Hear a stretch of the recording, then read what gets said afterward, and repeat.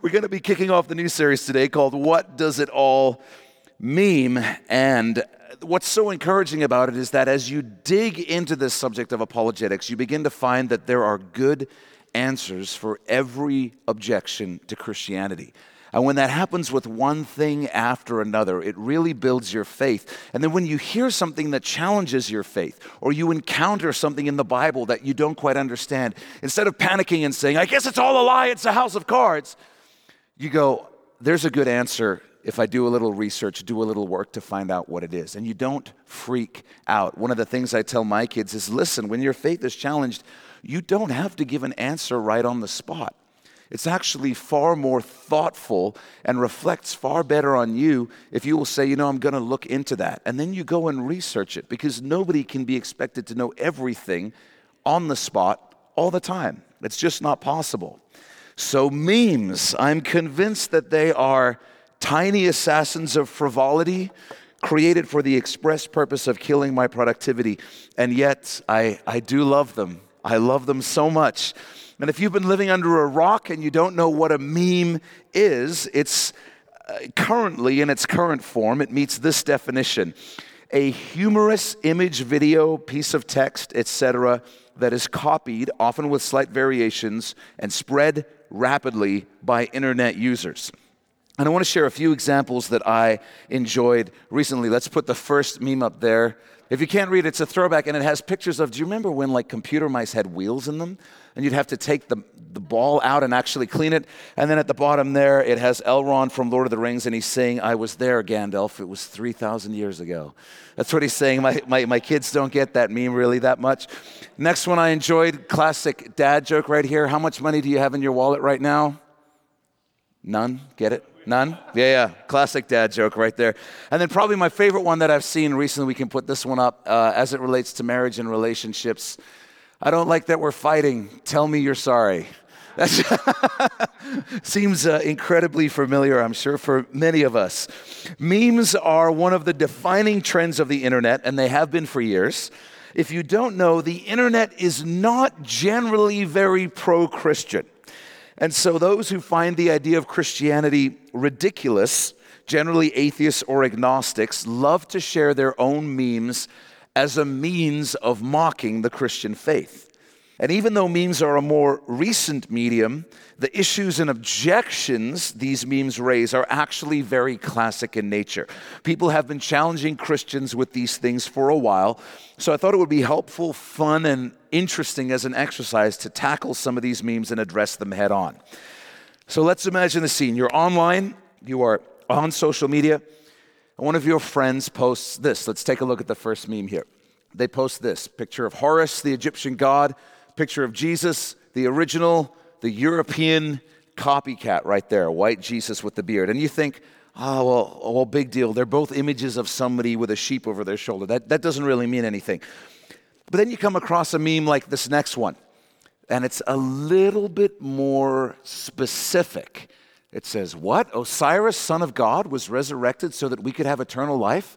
That's nonsense. Jesus, son of God, was resurrected so that we could have eternal life, you say? That sounds about right. And you go, well, that's a little weird. And then you come across something like this third one, which has way more detail. And if you can't read it, it's beginning to list Horus, Mithra, Krishna, all the similarities to Jesus. And then show the next one, Sydney, if you would. And it goes on, Dionysus, and then comparing them to Jesus Christ, ending with the epic attack, Christians, why you not at least original?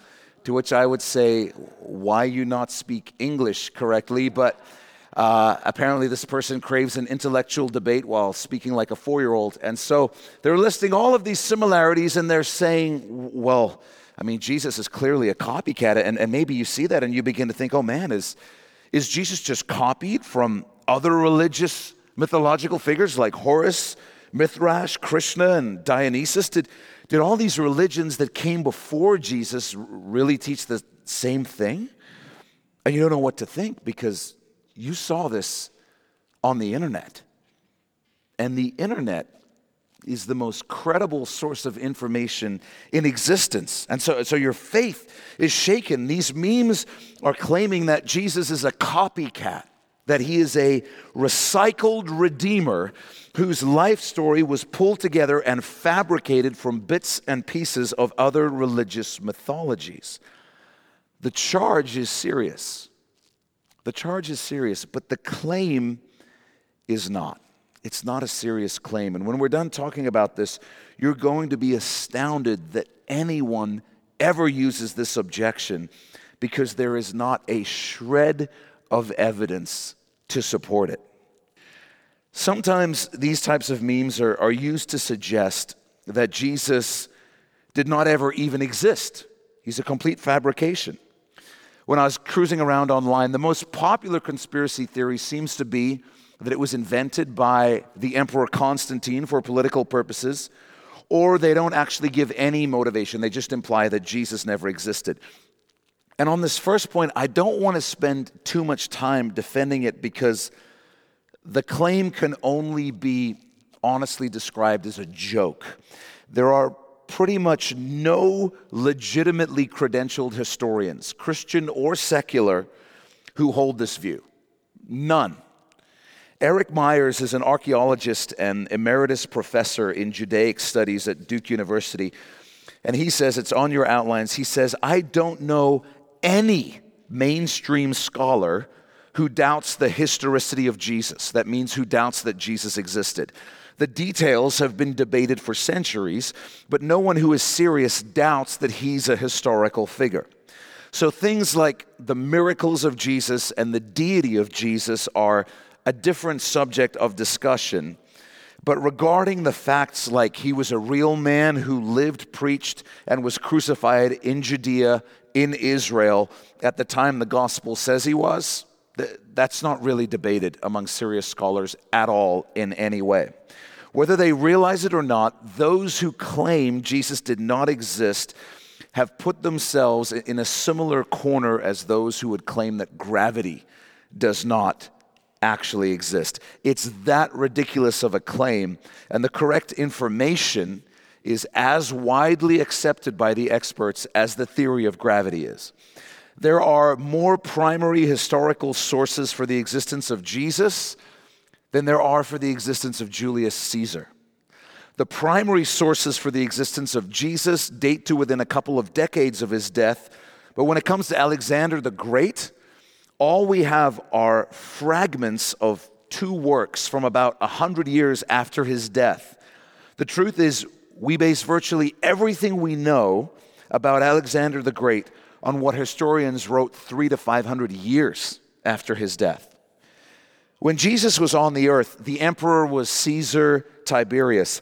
The primary sources that speak of Jesus outnumber those that speak of Caesar Tiberius 42 to 10.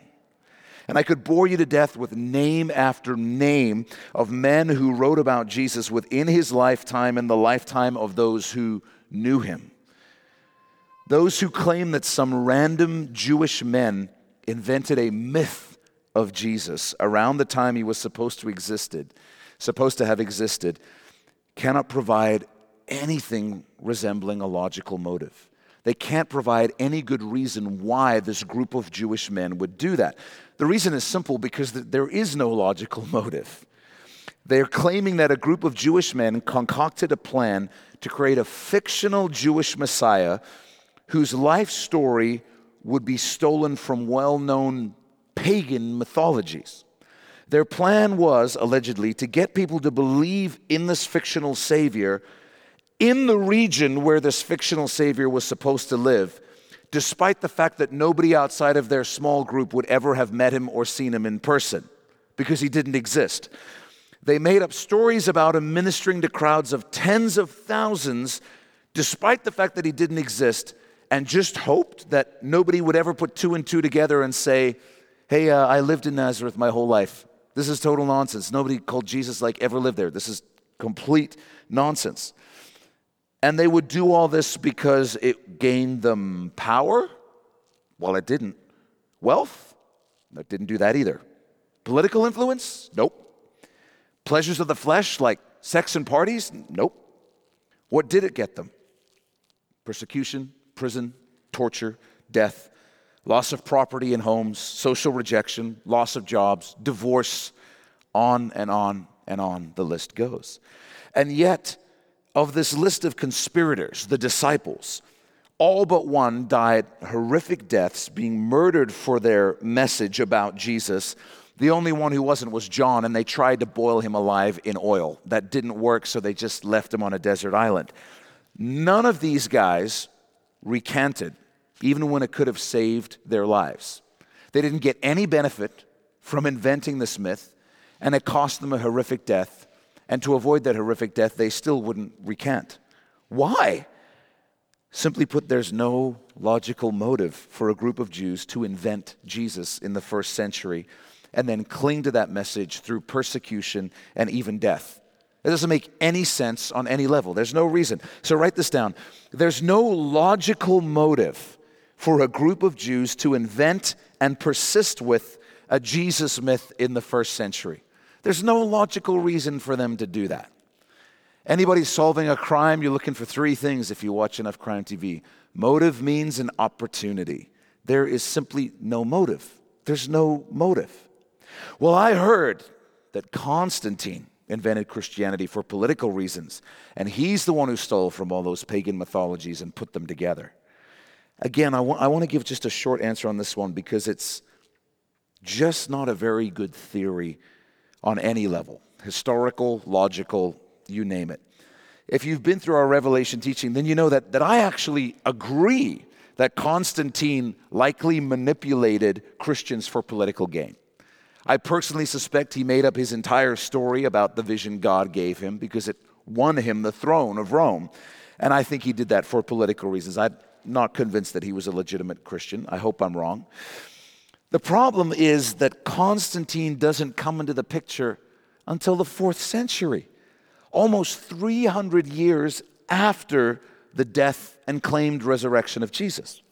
And the most obvious problem with this conspiracy theory is that historians have acquired an unbelievable number of primary and secondary sources of evidence for Christianity that predate the life of Constantine. Let me put it another way. We have physical original copies or near original copies of textual documents that prove Christianity existed centuries before Constantine was even born. Some of these sources are Christian, some of them are Jewish, some are neither, some are hostile to Christianity, some are heretical, but they all prove this theory to be absolute nonsense and leave no doubt that Christianity existed for centuries before Constantine was even born. So write this down. Constantine lived almost 300 years after the death of Jesus, and the historical evidence for Christianity existing in the first century is beyond question. This is just total nonsense. If someone says Constantine invented it, all you have to say is, well, then how come Christianity existed for centuries before Constantine was even born? And how come we have historical artifacts that prove that fact? If a person is unwilling to believe that, then you've left the foundation of reason in that discussion. It's true that Constantine lays the groundwork that leads to the church fusing with the Roman state and creating the Roman Catholic Church. And it's also true that the abuses of power, wealth, and more under that system of the Catholic Church are well documented. But for the first 3 centuries of the church's existence, there were no social benefits. It was just persecution and martyrdom on a scale that we can't even comprehend today. And so if Christianity was a conspiracy, none of the conspirators saw any benefit from it. Nobody who was a Christian saw any social, financial, or political benefit from their Christianity until the 4th century when the church fused with the state.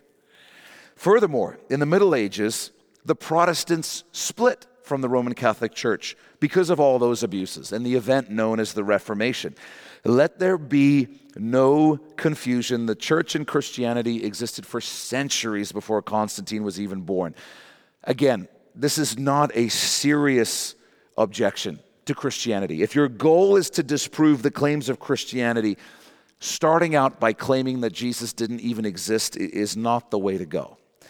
That is the path of conspiracy theorists whose research does not even extend to the lengths of using Wikipedia. That's what we're talking about. If you want to be taken seriously and research Jesus seriously, you can't claim that he didn't exist because it's absolutely ridiculous. Even in the view of secular historians, you can't claim that he was invented or that he was even invented by Constantine. The evidence against that is overwhelming, and no historian would take you seriously if you shared that theory with them. So let's go back to the recycled Redeemer objection. Jesus exists. He wasn't invented by anyone else, but was his mythology stolen from other things? Was he maybe just a normal man and all these other things were ascribed to him that were stolen from these other religions? This may shock you, but I suspect that many of these meme creators may not be credentialed historians. I have a suspicion. So I'm going to share with you how actual credentialed historians address this issue, and then I'll tell you what their academic research has revealed. You see, when a real historian is searching for the truth, the one thing they don't do is hop on Instagram and search for whatever subject they're looking for. They don't sift through memes that tend to cite each other in endless circles. Real credentialed historians, what they do is they go back to the earliest records of these ancient accounts. That's what they call primary sources, so that they can find out what the myths actually were. So they're going to take a myth, the myth of Mithras, Dionysus, Horus. What are the oldest records that we have of this myth, and how do those records describe the myth so that we can get the myth right? That's what they do. This way we can be clear on what the sources actually say about all of these pagan mythologies. And let me summarize what historians have discovered. When they looked closely at the primary sources, two things became obvious. Two things that are actually startling when you consider how popular this recycled Redeemer view is. Firstly, the myths that actually predate Jesus' time. In other words, the myths that existed before Jesus came to the earth. Those myths bear virtually no resemblance to the specific details of Jesus' life. Almost all of the alleged similarities turn out to be non-existent. That last meme that I put up there, all those things that they list, almost all of those are untrue. You go back to the original myth and they're simply not true. They're not in the myths. Almost all of the claims that these memes make regarding supposed similarities are flat out false. They're getting the details of the myths wrong. A professor and historian named Tryggve Mettinger conducted the most recent exhaustive study of this issue. And when he began investigating the views of modern scholars, he discovered that there was a near universal consensus that there were no dying and rising gods that preceded Christianity. They all post-dated the first century. They all actually came after Jesus. And so Professor Mettinger had a similar reaction that many of us would probably have. He said, wait a minute, I can think of at least three, if not maybe five. What about Horus? What about Tammuz from the ancient Babylonian mystery religion? But after combing through all the accounts, all the primary sources, and all of the evidence, Mettinger concluded that none of them served as parallels to Jesus. And I'll explain more. Speaking about Mettinger's research, historian Michael Licona said this. He said, they are far different from the reports of Jesus rising from the dead. They occurred in the unspecified and distant past and were usually related to the seasonal life and death cycle of vegetation. In contrast, Jesus' resurrection isn't repeated, isn't related to changes in the seasons, and was sincerely believed to be an actual event by those who lived in the same generation of the historical Jesus. In addition, Mettinger concludes that there is no evidence for the death of the dying and rising gods as vicarious suffering for sins. So his point is that when you begin to look at the details, they're nothing like the account of Jesus. To say, oh, well, clearly they stole one from the other would be like me describing World War II to you and you saying, well, wait a minute. I happen to have researched World War I. And the similarities here are obvious. You've got countries fighting. They're firing weapons at each other. They're trying to kill each other. They're fighting over territory. Clearly, one event is just a copy of the other, and it's probably not even real. we know that they're completely different things with completely different details when you begin to get just below the surface. And that's his point here. After you've taken out all of the claims of similarities that are non-existent, that are just wrong, any similarities that remain are far too general to be significant. Professor Mettinger summed up his research like this. It's on your outlines. There is, as far as I am aware, no prima facie evidence that the death and resurrection of Jesus is a mythological construct, drawing on the myths and rites of the dying and rising gods of the surrounding world. So write this down. Mythologies that predate Jesus' life bear virtually no resemblance to the specific details of Jesus' life. Almost all of the alleged similarities turn out to be non-existent. Secondly, the mythical accounts of the mystery religion gods that do actually bear some resemblance to Jesus' life, unfortunately for the theory, show up after his time. This fact creates a big problem for the recycled Redeemer objection because it obviously makes it look like those myths were actually copied from the Gospels and not the other way around, because clearly the child cannot come before the parent. If you're going to claim that one copied the other, the recycled version must appear in the historical record after the myth that it's supposed to be copying, not the other way around. So write this down. Pagan mythologies that do bear some significant resemblance to Jesus' life appear only after his time. They appear only after his time.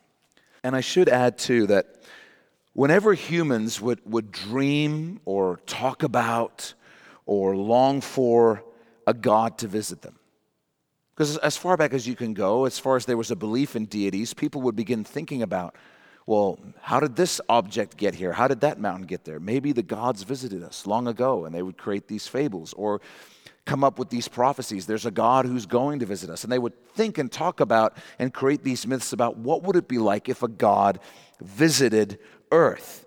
And if you're having that discussion, there are going to be some very obvious things in every culture in the world that you would expect a God visiting Earth to do. One of the obvious ones is that a visiting God would perform miracles and signs and wonders, for example. Pretty much everyone would expect a God visiting Earth to do that because it's how they would prove that they're God, right? That would be an expectation that everyone would have of a God, just like you would expect a visiting God to be stronger than a normal person.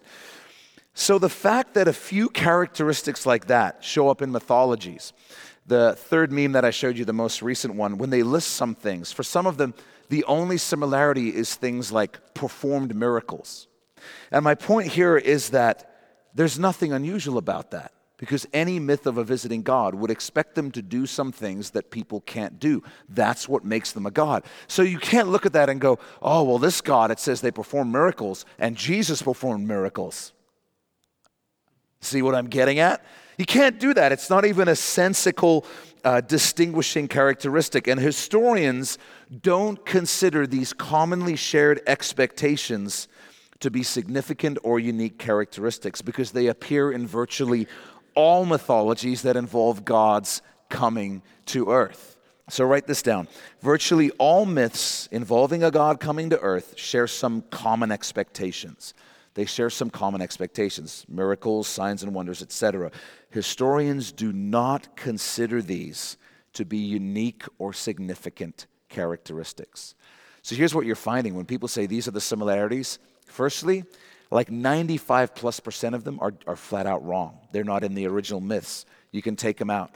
The similarities that are there, way too general to matter. It's like, well, Horus rose from the dead. That's nothing like Jesus rising from the dead when you look beyond that very first surface level. The distinguishing characteristics are very different. The characteristics that are shared too, then, you can take out all these ones that would be expected of any God visiting earth. And very quickly, all these similarities tend to disappear. Now, finally and decisively, there are some massive logical problems with the recycled Redeemer view. And every single one of us is intelligent enough to perceive them. That's the good news, if we'll stop for a minute and think. Now, to help us understand the point I'm going to make, I'm going to tell you one of my favorite stories. It's an incredible true story about a coincidence that is, in the truest sense of the word, unbelievable.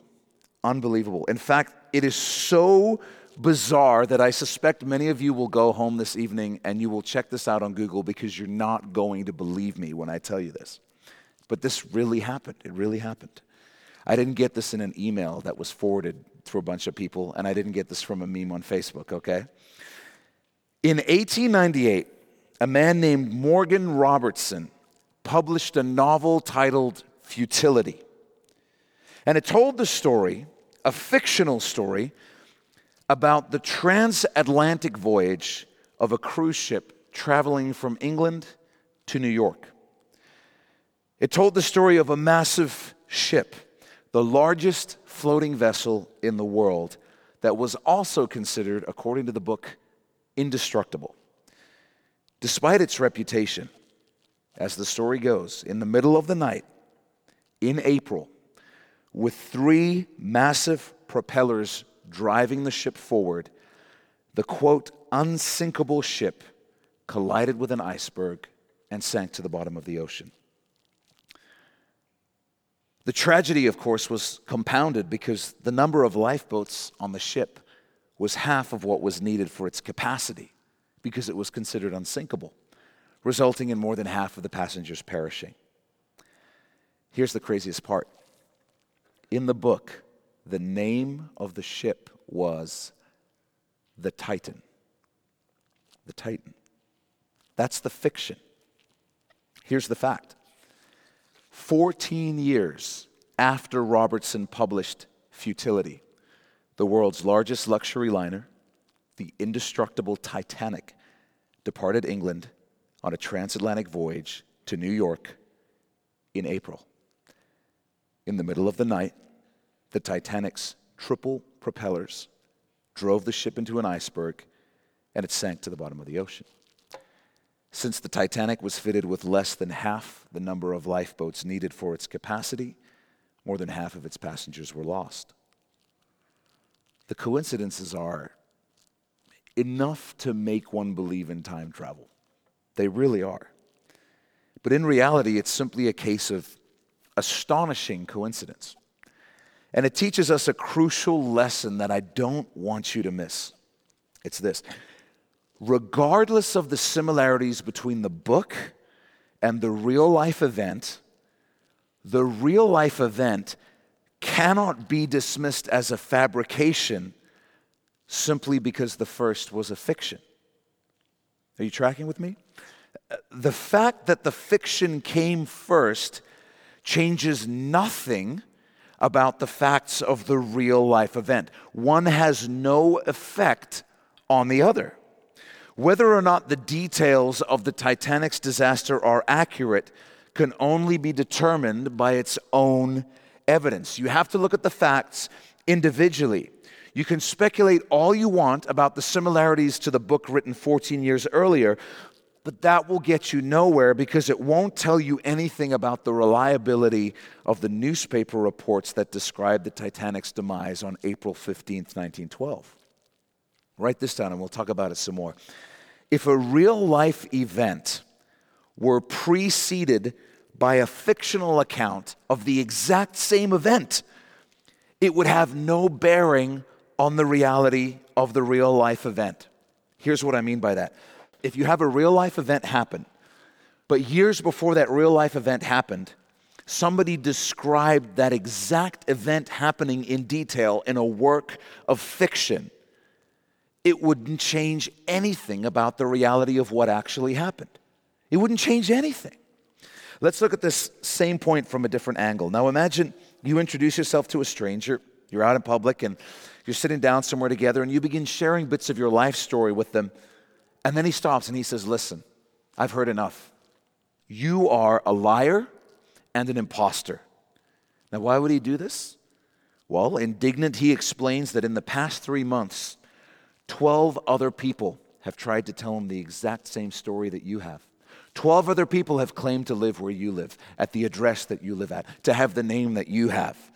So you pull out your driver's license to prove what your name is, to prove where you live, but he ignores it. His mind is made up. He's already labeled you a fraud like the rest, no matter what evidence you produce to try and change his mind. You'd probably be offended, but maybe not too much, because you'd be more mystified. You'd just be absolutely stunned, because clearly the fact that other people have lied proves nothing about whether or not you're lying.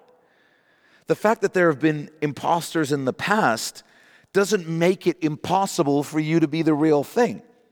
You've got to be evaluated on your own evidence, on your own merits. If we don't have to do that, if that's not logical, then we should really just reform our entire justice system, because we could make it way more efficient by just skipping trials for people who've already been guilty of crimes in the past, right? He pled not guilty the last 3 times, Your Honor, and he was found guilty every time. Fair point. Let's just skip the trial. 10 years in prison. Let's get this thing done. Case closed. Now we all understand that would be egregious. That would be a miscarriage of justice. Why? Because the evidence must be evaluated independently, right? In the justice system, it doesn't matter what crimes they've been tried for before. You've got to evaluate the evidence of the crime they're being charged with right now. But what people want to do with Jesus is even worse, because they want to take myths from other places, other peoples, other times, and say because those were myths, Jesus must be a myth too. That's not even remotely objective. That's not at all how any serious historian or journalist would seek to determine the truth. To paraphrase C.S. Lewis, you have to prove that a story is a lie before it makes any sense to speculate on how the lie originated in the first place.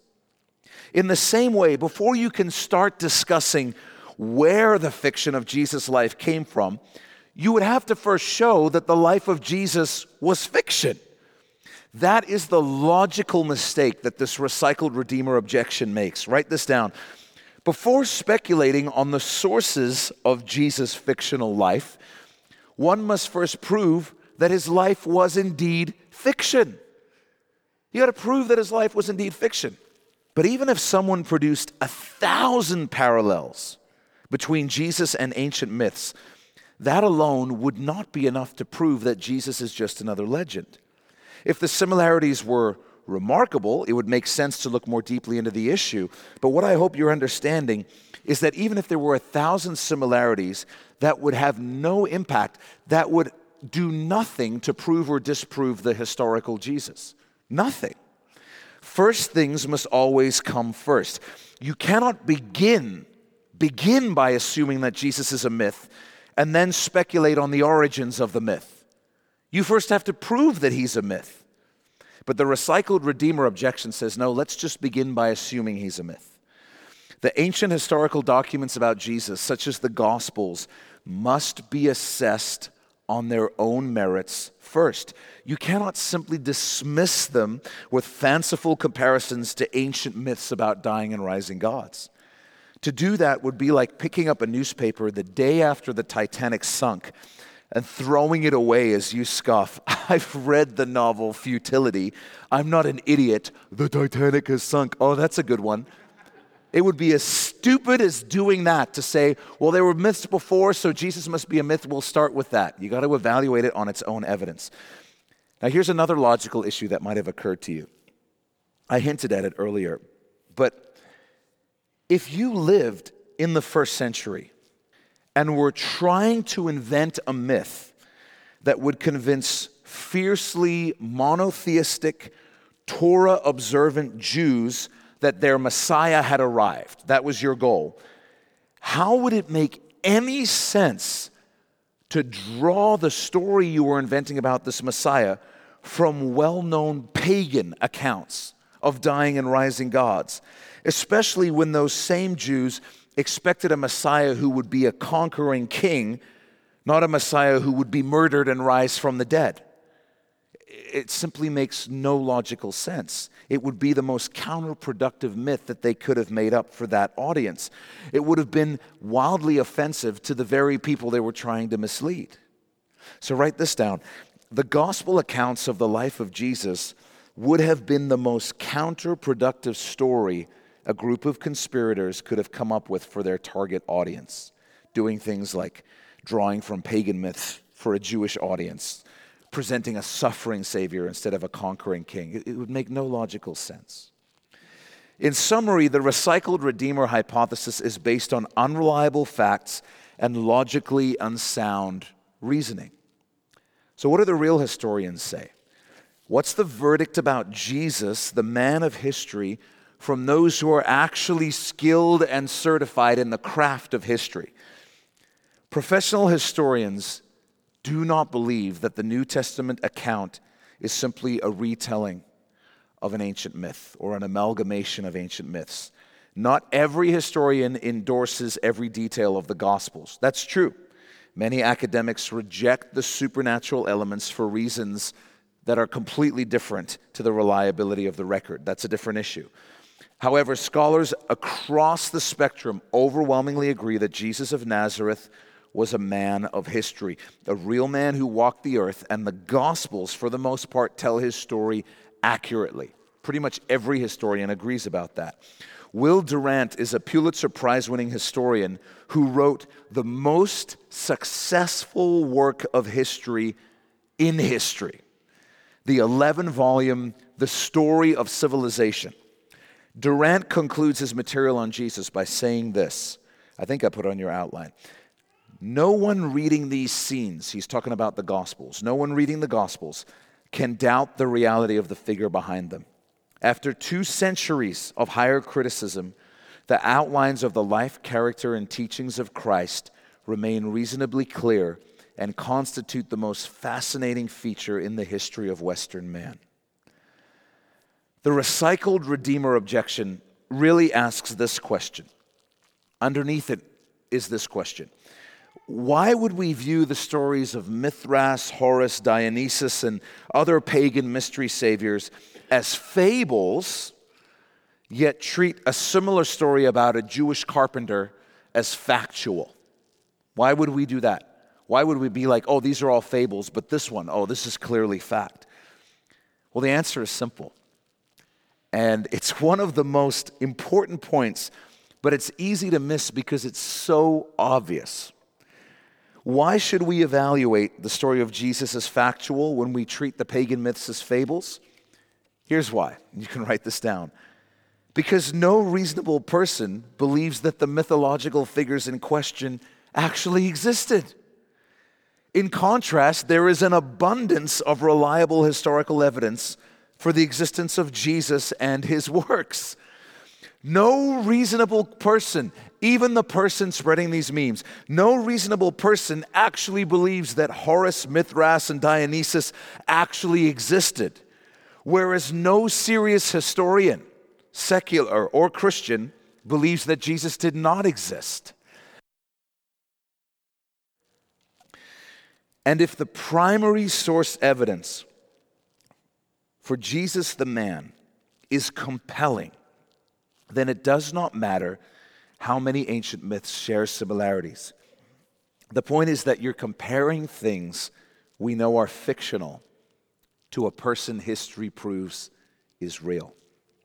Regarding Jesus, I would challenge you to show me any other person who appears in the historical record with such regularity who turned out in the final analysis to be fiction. The idea of getting your 15 minutes of fame in the ancient world didn't really exist. Why so many mentions of Jesus from such a wide variety of sources? Here's why. Jesus of Nazareth was a man of history who made a profound impact on history. So as it turns out, there is no good reason for any doubt that Jesus was a true man of history or to think that the real Jesus was completely different to the one depicted in the Gospels. According to their own testimony, the Gospel writers were not making up stories, but were reporting their personal encounters with Jesus. That's why they wrote things like, "That which was from the beginning we have heard, which we have seen with our eyes, which we have looked upon, and our hands have handled, concerning the word of life." That's Jesus. "The life was manifested, and we have seen and bear witness that which we have seen and heard, we declare to you." They were not testifying to myths, but to what the book of Acts says was truth and reason about events that were not done in a corner. People who think Jesus never existed are simply not acquainted with the ample research done by even secular historians that provides abundant evidence for his life. The idea that Jesus did not exist at all is drivel, and real historians know this. If you want to know why I believe we should trust the gospel writers' accounts, we've studied that at this church. You can go to the website, mynewhope.ca, check out a message mini-series called Why Should I Believe Anything the Gospels Say? And even if you don't check out that whole series, just listen to the message titled Top 10 Reasons We Know the Gospel Writers Told the Truth. And I think you'll find that if you'll take the time to examine the evidence, you'll find it to be overwhelming. Bottom line is this: the idea that Jesus was copied from pagan myths, flat out untrue, demonstrably untrue. History proves this to be untrue. So when you see this, you don't need to feel threatened. You can just begin to Google some of the claims, and the internet's fantastic. There's so many good apologetics resources that'll come up. Someone says, Jesus is a copy of Mithras. Just Google, is Jesus a copy of Mithras? You'll find a whole bunch of articles explaining why he's not. The evidence is on our side because truth is on our side. And so we never have to worry when we hear a claim that makes us nervous. And we'll talk about a couple more of these claims in the coming weeks. But with that, let's pray together. Would you bow your head and close your eyes? Father, thank you so much that your son Jesus is the way, he's the truth, and he's the life. And he's the only way to have access to you, to be made right with you. And so, Father, we thank you that we don't have to fear any attack or any claim, intellectual or scientific, historical or anything. We don't have to fear any attack on our faith because we know that the truth is on our side. So help us not to be defensive. Help us to be thoughtful and considerate, to do research where we need to do it. And Lord, if we're not there, may we all move toward the place where we can honestly say, we are Christians because it is true. Because when you break it down, you examine it, you research it, you will discover that it is true. Father, thank you that you are the truth. And Lord, I pray for every need represented in this room, that you will meet it as we gather together as your church this evening, that you'll provide supernaturally and practically what is needed. We love you and we thank you so much for loving us, Lord. It's in your precious name we pray. Amen. Well, thanks for taking this time to listen and be in the Word of God with us. If you've never given your life to Jesus, then you need to go to our website, mynewhope.ca, right now. When you get there, you'll see a graphic on our homepage that says The Gospel.